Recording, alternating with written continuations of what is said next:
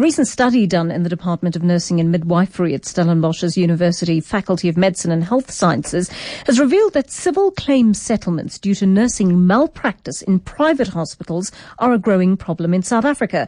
Professor Ethelwynn Stellenberg's research showed a decline in the quality of care in both the state and private sectors. Professor Stellenberg is on the line to us now. Prof, good evening to you. Thank you so much for your time.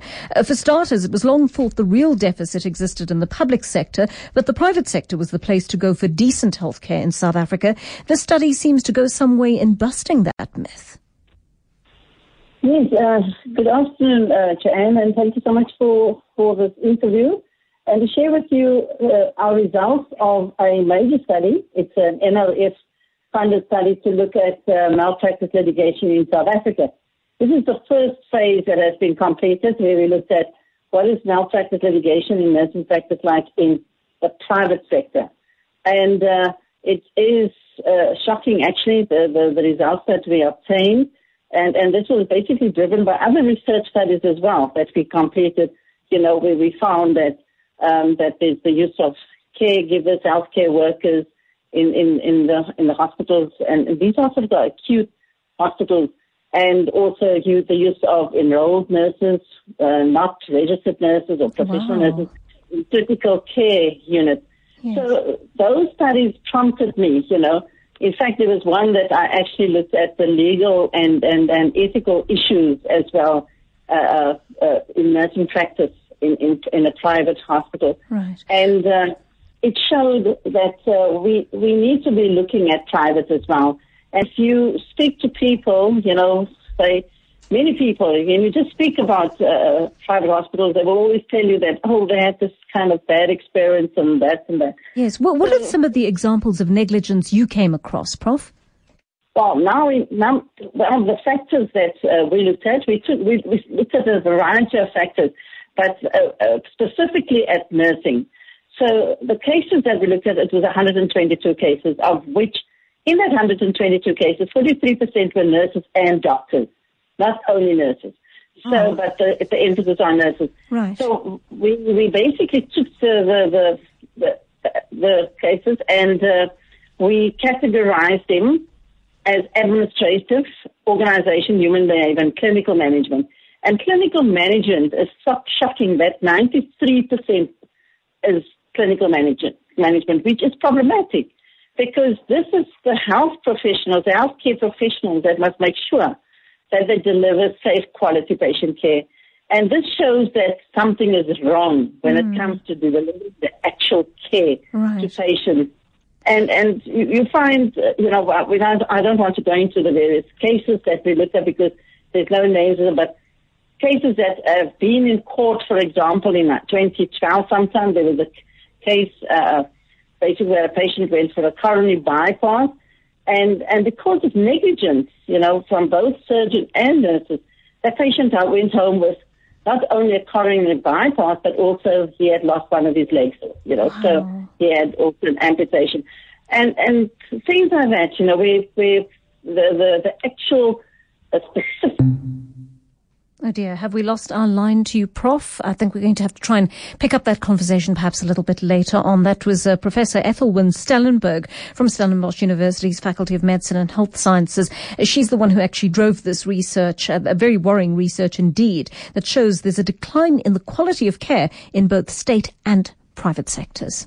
We started a conversation just before our news bulletin with Professor Ethelwynn Stellenberg from Stellenbosch University's Faculty of Medicine and Health Sciences, and she's done this excellent research that is really quite worrying, actually, showing that there's been a major decline in the quality of care in both the state and private sectors. Now, many of us may have expected that of the state because it gets such bad press in general, but would you have expected that of the private sector? And what has your experience been when you went to a private hospital recently? It looks like it applies to both doctors and nurses alike. So we lost our line to the Prof. Let's just continue our conversation with her.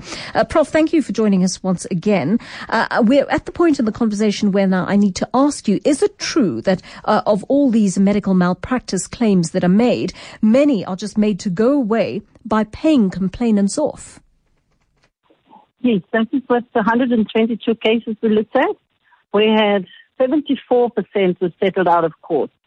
And only basically 26% landed up in court. So you never get to know what the actual reasons are.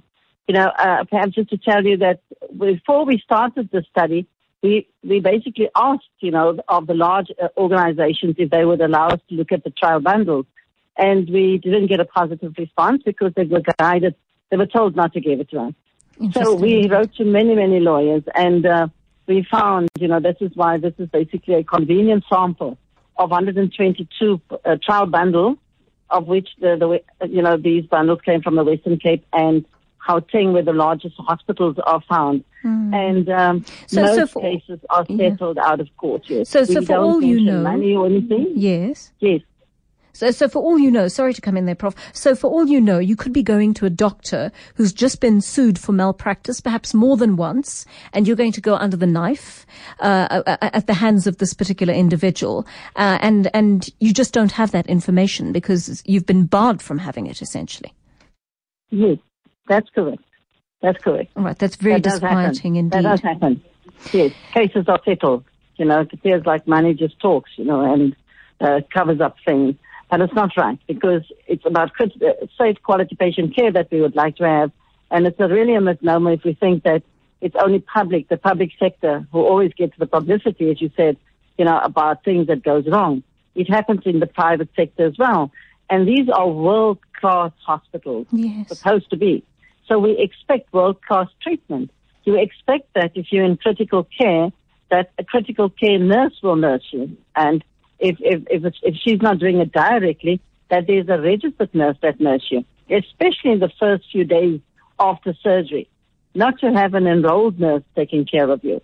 And this, one of the reasons that we have identified in one of our studies is that this is what came out of the study, is that the unit managers are basically pushed to make money, to show profit. Yes. And they are then compelled to take staff that's, inferior. That's not of quality. Yes. A staff nurse is a good nurse to have around, but there's a place for the staff nurse. There's a place for an assistant nurse. And when it comes to healthcare workers, I call them runners. They should not be in acute hospitals. They should be working and assisting in old age homes or at home and going around, but not in acute hospitals. Wow. Our patients are paying a lot of money to be there. And it is a fact, if you decide to shop at Sutterford's or Garlic's or all these fancy shops, then it's your choice. So many people go to places where they think that they'll get the best care. Yes. And it should be like that. Right. It's unethical not to give that to our patients. And of course, even after all that's happened, the medical aid holder actually pays the costs of these malpractice suits in the long run, I take it. Well, not so sure about that. They probably do pay, but if there's a case of that the patient, plaintiff speaks to the lawyers, and start the process of wanting to sue the hospital. If it's settled, I'm not sure if the medical aid is involved with that. The medical aid has probably paid the bill and so on. But normally patients will ask, they will sue for all the costs that went with being in hospital, lengthy stays in hospitals. I can tell you of these results that we obtained, that we had the increased hospital stay was 79%. And interesting enough, I received an email from somebody who was in hospital for brain surgery, and he wrote to me and he said to me that, he agrees with what my findings, because the fact that he went for brain surgery and it was very successful, but he was there for almost a year. Wow. Because of everything that just went wrong with him. Sure. Now, who pays for all of that? Right. That's the big question. It's a very good question. Thank you for drawing attention to all of these things, Prof. And I'm so sorry that we can't have a longer conversation with you because it's such an important issue. But I would love to hear from our listeners on this. I'd like to know your personal experiences stemming from your care at private hospitals. Is that experience borne out by the research undertaken by Professor Ethelwynn Stellenberg?